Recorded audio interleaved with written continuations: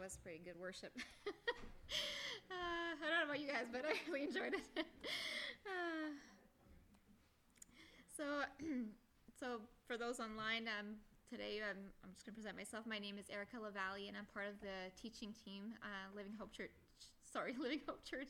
teaching team. And today we are starting a new series. But before we start, we're just going to take a moment to pray and invite God in. Hallelujah. Lord Jesus, I want to thank you, God, for your presence. I want to thank you for simply who you are, and all glory and praise belongs to you.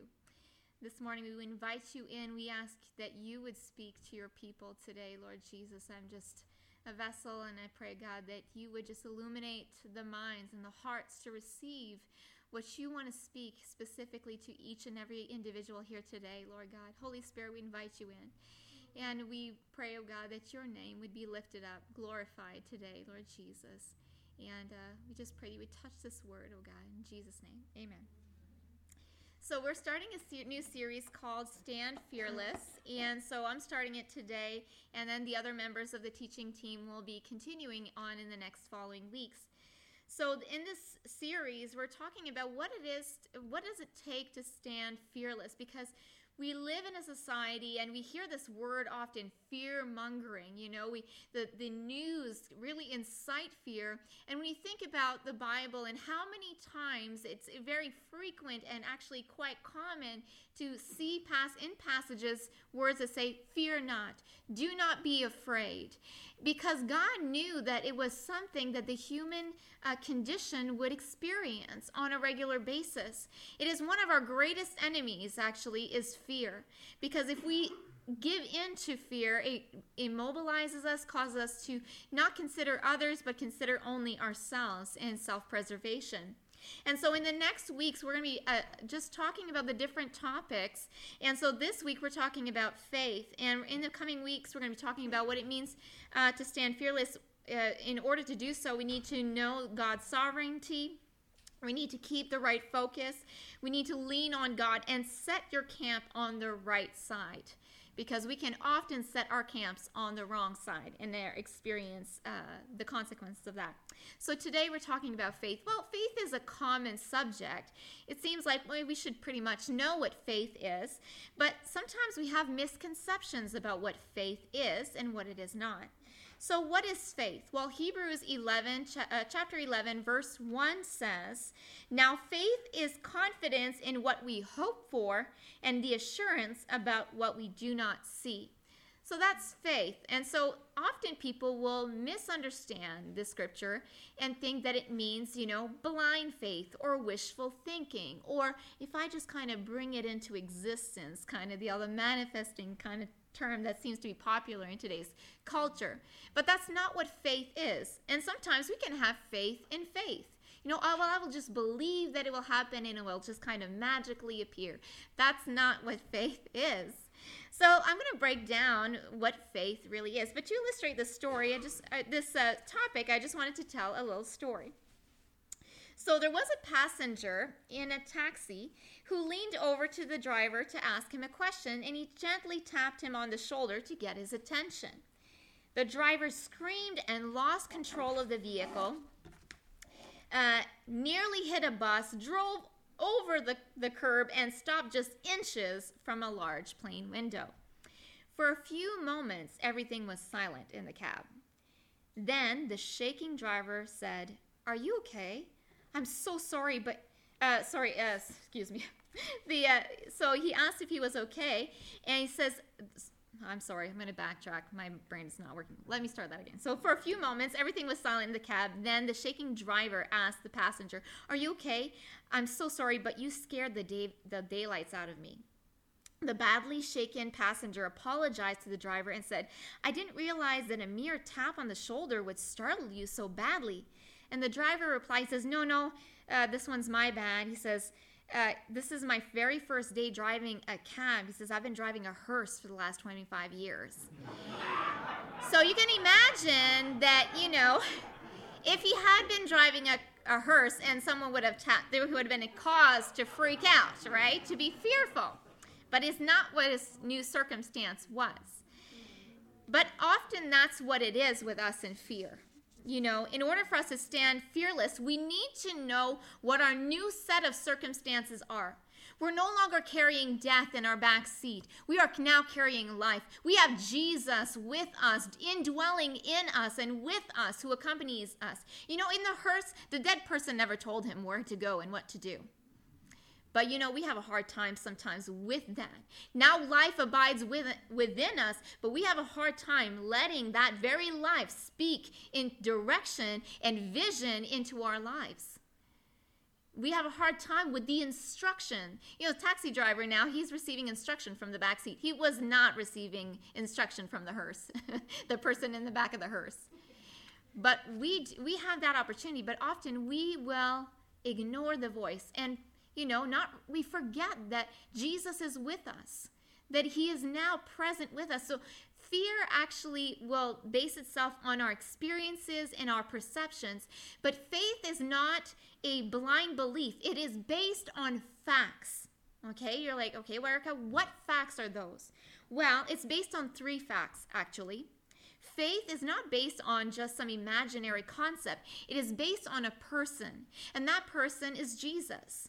So we can trust God. We can have faith because faith is trust. And we can have faith in God because of who he is, because of what God says. If you can go to the next slide, please. And what God does. That's how we can stand fearless. In the midst of our situation, in the midst of our emotions, in the midst of what we're experiencing, we can have faith because of who God is, because of what God says, and because of what God does. It's not just some happenstance where I say, well, I'll just have faith and just kind of conjure up this kind of imaginary feeling of just confidence. That's not what faith is. Faith is really relying on the one who is reliable. Corrie ten Boom said, never be afraid to trust an unknown future into a known God. I'll repeat that again. Never be afraid to trust an unknown future to a known God. We don't know what the future is, and that's often what fear will come to grip our hearts with. We don't know what the outcome of a situation will be. That will cause us fear, but we can trust it in a known God. And I was listening to this Bible study from not the Gospel Project, but the Bible Project. There's such a great study tool, and they have really vivid and very things that explain just things clearly. And they were talking, the one I was studying was talking about the character of God. I found that was kind of appropriate since we're talking about standing fearless this week. And he talked about this one verse in Exodus 34, verses 6. If you have your Bible or devices, you can go there with me today. So Exodus 34, verse 6. It's important for us to know who the God in whom we have faith. When I was younger, I could pretty much predict what my mom was going to do discipline-wise because she always held to her word. So she was very trustworthy in that. So she was very reliable. I had faith in the sense that if I did such and such a thing, I would get such and such a consequence. It was very reliable. But with God, it is the same thing. God is never changing. He does the same thing. He's very consistent in his character. And that's why it's important for us to know his character. And how do we know his character? Through his word. Exodus 34, verses 6, it talks about Moses who has this encounter with God, and he passed in front of Moses proclaiming, the Lord, the compassionate and gracious God, slow to anger, abounding in love and faithfulness. And when you look at the word faithfulness, the Hebrew word is emet. It's where we get our word amen. Amen means that's truth. And when you look at the definition of that Hebrew word, it means firmness, faithfulness, truth, assuredness, reliability, stability, continuance, faithfulness, and reliability. I can't say that word today. Thank you for whoever said it. He is reliable. That is the one thing. So when fear grips my heart, I have to remember that, wait a minute, my God is reliable. I don't have to trust in myself. I can trust in God. I don't have to feel at the mercy of my circumstances because God is faithful. That is the fact that I lean upon because I know this to be true. So, fear actually always puts into question God's character. Always does that. Puts in question the character of God. Fear asks the question, can you really trust God? Is God really trustworthy? Faith answers the question with, yes, he is. And so we let faith, we let the character of God, who is God, the facts according to God, determine our response to fear. Watchman Nee says, faith looks not at what happens to him, but at him whom he believes. So we're not looking to what's happening to us, we're looking to whom we believe in and that he is faithful. And you know what? What's really great about God is the next scripture in 2 Timothy verses 2:13. It says, if we are faithless, he remains faithful. He cannot disown or deny himself. And so we can trust that. Even if we're not having faith, his faithfulness is not dependent on our faithfulness. His faithfulness is not dependent on our amount of faith or trust in him. His character doesn't change because our feelings do. He stays the same, and we can trust in that. And so sometimes you might say, well, you know, Erica, I've prayed and I've asked God to help me in this, and why hasn't he not? Well, you know what? Sometimes we'll ask God to intervene in our matter, but we make the decisions. We ask, please help me, but I will ignore your advice. Or I won't listen for your advice on this matter. And then we're like, why am I still in a pickle? God is there. He wants to be not the backseat driver, but he wants to tell you, to give you direction like that passenger in the back seat of the taxi. He wants to give you vision, direction, assurance, confidence. He wants to give you the instructions to follow, but we can say, please tell me where to go, and then not listen. And then we wonder why we're still experiencing the same struggles. He hasn't changed. He hasn't moved. But God is not going to impose himself and his will on ours. That's part of his character and his faithfulness. God is not a dictator, but he does long for you to hear his voice. And he wants to speak. And sometimes, unfortunately, one of our greatest lies that we believe is that we will not be able to hear God's voice. But God says, Jesus said, my sheep hear my voice. And so we can depend on that. So first we can depend on who he is. Secondly, the facts that we can depend on is what he says. So our faith stands on the fact of his word, and I can stand fearless because God is reliable and his word is reliable. When fear comes into play, I can stand fearless when I am reminded of God's word. In Numbers 23 verses 19, it says, God is not a human that he should lie. He's not a human being that he should change his mind. Does he speak and then not act? Does he promise and not fulfill? So we know that we can trust his word. When God says something, he will do it. And that is one of the facts that we can stand on. When I am experiencing fear, and there are certain specific scriptures that I fight off the fear with, that I go back to my drawing board of facts. I always go back to the facts of no, wait, God is for me. He's not against me. I go back to his character, and I go back to the words that I depend on to fight off the fear. And there's a few examples that I use on my everyday, but there's so many scriptures that are just the very known scriptures that we can rely on. The one of them is Romans 8:31. What then shall we say in response to these things? How do I respond to this, to what's happening to me? If God is for us, who can be against us? Jeremiah 29:11, I use that often to fight off what the enemy, when fear wants to tell me, oh, well, can you trust God? Yes, I can, because God said, for I know the plans I have for you, declares the Lord, plans to prosper you and not to harm you, plans to give you hope and a future. So when my negative thought pattern goes to imagining the worst case scenario, which, a lot of us kind of go there instinctively as a protective mechanism, which kind of makes things worse for us, then I fight this off with, I stand fearless because of this scripture. No, wait a minute. I know that God has good plans for me. I don't have to worry about my future because God has good plans for me. And then lastly, the last fact is what he does. So we can depend on who he is, what he says, because his word is reliable, and his word is reliable because of what he does. Joshua 21:45 says, if I kind of give you the context of that scripture, Joshua was a warrior. He brought the people of Israel into the land of Canaan. They won a lot of territory. They're establishing themselves, and now he's coming to the last leg of his life. And he wants the people to remember to have faith based on what God has done.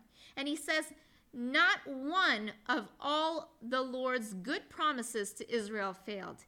Every one was fulfilled. He wants them to remember, you know what? You remember what God promised? Did he not do it? And whenever you're facing your enemies, whenever you're facing fear, whenever you're not wanting to move forward, whenever you feel just that oppression, just want you to just kind of like close the whole world out, and because I know I like to do the ostrich whenever I'm afraid, he needed to remind the people saying, remember, has God not yet been faithful to you? Remember what he has done for you. Those are the facts you can go back to. That's your standing ground to confront your fears. In Joshua 23:14 says, now I am about to go the way of all the earth. You know with all of your heart and soul that not one of all the good promises of the Lord your God gave to you has failed. Every promise has been fulfilled, and not one has failed. So he's asking us to confront the fears with facts. Now, I want to say something that is key here. So your faith will either challenge your fear, or your fear will challenge your faith. And the decisions you make, tell me which one has won. Our fears need to be challenged. Our thought processes, our opinions of life, our perspectives, our perceptions, they need to be confronted. And the question is, do you challenge your thoughts? Do you challenge your preconceived ideas? Do you challenge your fears? Or do you let them have their own way? Because, at salvation, there wasn't like this delete button that just deleted all of our life experiences, all of our mindsets, all of our thought patterns, all of our ways of doing life. That didn't just delete that.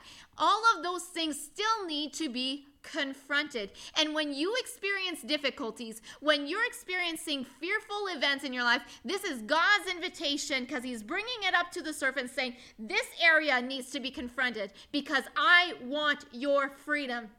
I want you to be free to experience life and to see life as it truly is. But often we will say, well, you know what? No, I just need to make the responsible decision. I just need to all of this has happened, so it has always happened this way, so I still need to do it this way. Sure, you can keep doing that, but what has it brought you in your life? What are you experiencing in that moment? Are you experiencing joy? Are you experiencing peace? You don't know what this person has always done to me, so I'm just going to shut that out of my life. But what does the word say? What does God say? Who is God for you in that moment? Has it been, as the moment we start losing peace, the moment we start taking up offense, we have put up those barriers and we're responding as though we're still driving a hearse. But you're not driving the hearse anymore. You have life within you. Jesus is for you. You don't have to respond to protect yourself. Jesus is your protector. You don't need to fight away and overwork to provide when God has never called you to do that. He's never called you to worry because Jesus is your provider.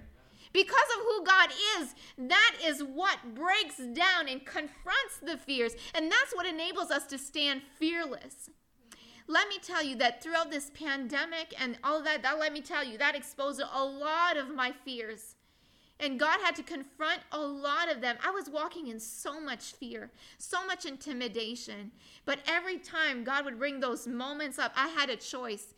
Here are all the facts. Here are all the opinions and the facts that I see in front of me. And God's saying, that's what you're seeing. But I want you to go towards something you do not see because I want you to trust on my character. Who am I in all of this for you, Erica?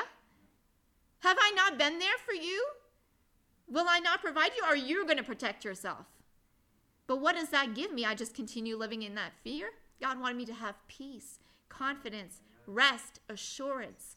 That is what God wants for us.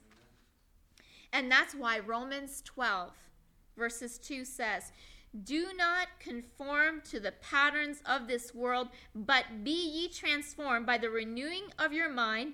Then you will be able to test and approve what God's will is, his good, pleasing, and perfect will for your life. But we do need to put into question, especially our opinions about circumstances, our opinions about how we do relationships with others, our opinions about life and our circumstances. These things need to be confronted. And so often, we're not aware of what those faulty opinions that we have, those false perceptions. That is why we need the body of Christ. I needed people to bring confrontation to my darkness. But if you're doing life all by yourself and you don't have people, voices that God has placed there in your life to speak into your life, if you're saying no to those voices, no, I don't agree with what you're saying. No, I don't agree with what you're saying. No, I don't agree.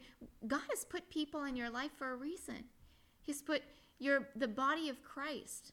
It's easy to go to voices who will just kind of, affirm what we're feeling. It's not fun to hear voices saying, why are you responding that way? Does this reflect Christ? And so we need that confrontation. We need friends who will confront our darkness. And God is calling us to agree with him. But that takes submission. See, the hearse driver didn't have to submit to whoever was dead in the hearse. But he did have to submit now to the new passenger in his vehicle. Jesus is that new passenger in your life. But are you willing to hear his instructions? To confront. That means that we bring all things, to Jesus. We consider him in all things, especially when all of a sudden we lose peace over circumstance and situation. And that's how we stand firm. And it's a fight. It is a fight. It's not an easy, this is going to go easy. No, these are set patterns that you've experienced. And the older you are, the harder it is. The more set. But nothing is impossible to Jesus because Jesus is the one who breaks the power of sin and death in our life, right? And so because of those set patterns sometimes, man, it's just like, I've always lived this my whole life. But it is a fight. Standing fearless is not like in the lazy boy, resting, against fear. No, you don't. It's a fight. It is a fight. It means it's going to be uncomfortable. 1 Timothy 6:12 says, fight the good fight of faith. Take hold of the eternal life to which you were called when you made your good confession in the presence of many witnesses. He's saying it's going to be a fight, but I want you to fight that good fight. And it's amazing because as we start confronting those fears then we have more history to draw from with Jesus. It's like all of our relationships, really. The longer we know someone, the more history we have to draw from. Max Lucado says, the presence of fear does not mean you have no faith.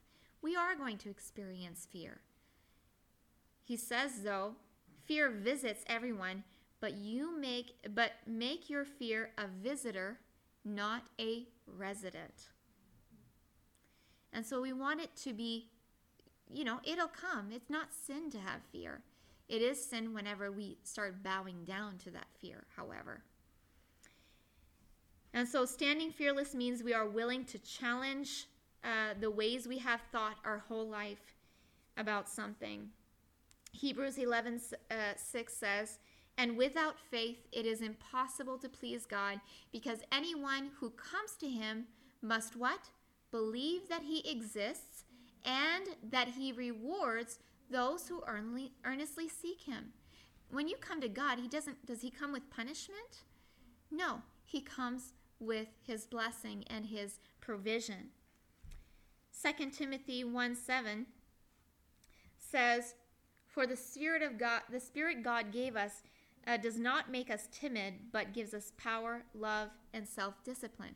Now, there's times where I'm experiencing that, you ever have those thoughts, you're like, well, this person did this to me, or we have a negative thought pattern that comes in.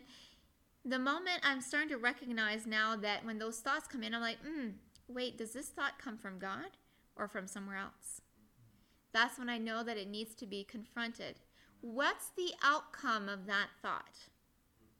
I need to go back to the drawing board of my facts of faith in order to fight it off. Because I'm like, wait, no, that's not what God has given me. He's not giving me a spirit of resentment. He's not giving me a spirit of fear. He's not giving me a spirit of anger. He's not giving me those things, bitterness, or pride or arrogance. God is not giving me those things. So I go back to the drawing board of faith. He's given me a spirit of to love, of power, and self-discipline. And we can know also in 1 John, what do we depend on really? We go back to who God is and his love for us. 1 John 4:18 says, there is no fear in love, but perfect love. Do we have perfect love? No. Jesus' perfect love drives out fear. We have to go back to his love, because it is that will push back his faithfulness, his goodness, his benevolence towards us. Because fear has to do with punishment, and the one who fears has not been made perfect in love. That means that we haven't recognized his true love for us. And God's love, there's no love that is greater. And on that subject, we can only become emet, faithful to others, when we are dependent on the faithful one. Fear will cause you to be unfaithful towards others, will put into question your integrity, actually, because when we start to self-preserve, do we care for others in that place? When we start making decisions based on our fear, everyone else is shot out the window. And God wants to fill us with his love so that we can love and touch other people's lives. And so Jesus loves you. He cares for you. And he wants the best for you, even when you don't even want it for yourself. And on that note, I just wanted to finish today. I know it's not a very long a sermon today, but I wanted just to finish off on, for those who don't know Jesus, who've never entered into relationship with him, it's not complicated. It's as easy as ABC, actually. We admit that we are sinners. We admit that our opinions, that our ways are wrong. That's sin, actually. We'll just call it for what it is. That's what sin is. And we admit that we've made mistakes. Secondly, we confess that we believe. We believe that Jesus is the only Son of God, and that he chose to die on the cross for you to pay for our sins so that we can enter into relationship with him. And thirdly, we commit. A C is that we commit ourselves to a life of following Jesus.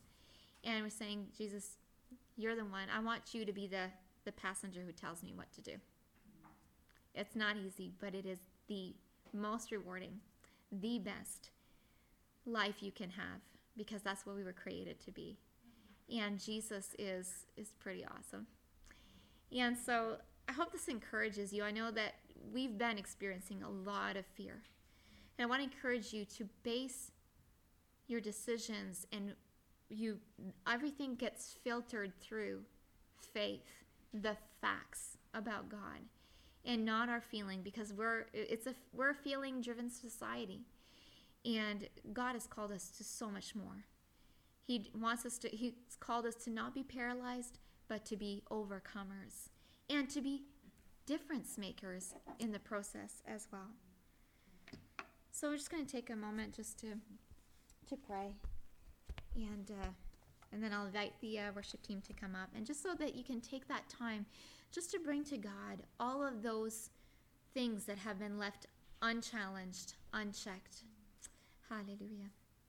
Lord Jesus, we want to thank you for your word. We want to thank you for your faithfulness. We want to thank you for your goodness. God, it is on you that we depend, Lord, today. And I pray that in the weeks, the months to follow, God, that Holy Spirit, come and expose the areas where we have let fear be the driver in our seat. And we pray, oh God, that you would become, Lord, you would become that driver. You would be the one that gives us instructions, and that we would listen and hear and submit to you, Lord. Hallelujah. Hallelujah.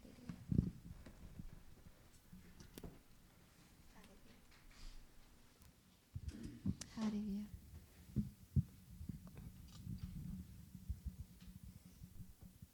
Jesus, Jesus, Jesus.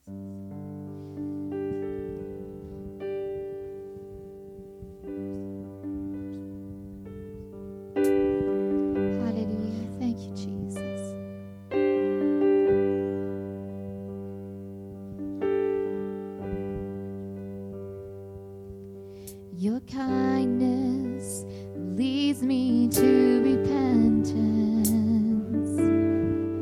Your goodness draws me to your side. Your mercy calls me to be like you. Your favor is my delight. Every day I'll awaken my praise, pour out a song from my heart.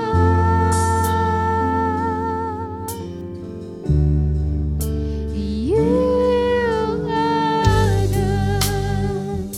You are good. You are good. Your mercy is forever. You are good. You are good. You are good. Your mercy is forever. Your kindness leads me to repentance. Thank you, Jesus.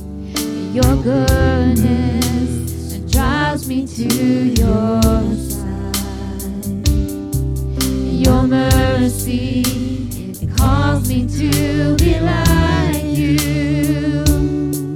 Your favor is my delight. Every day I'll awaken my praise and pour out a song from my heart.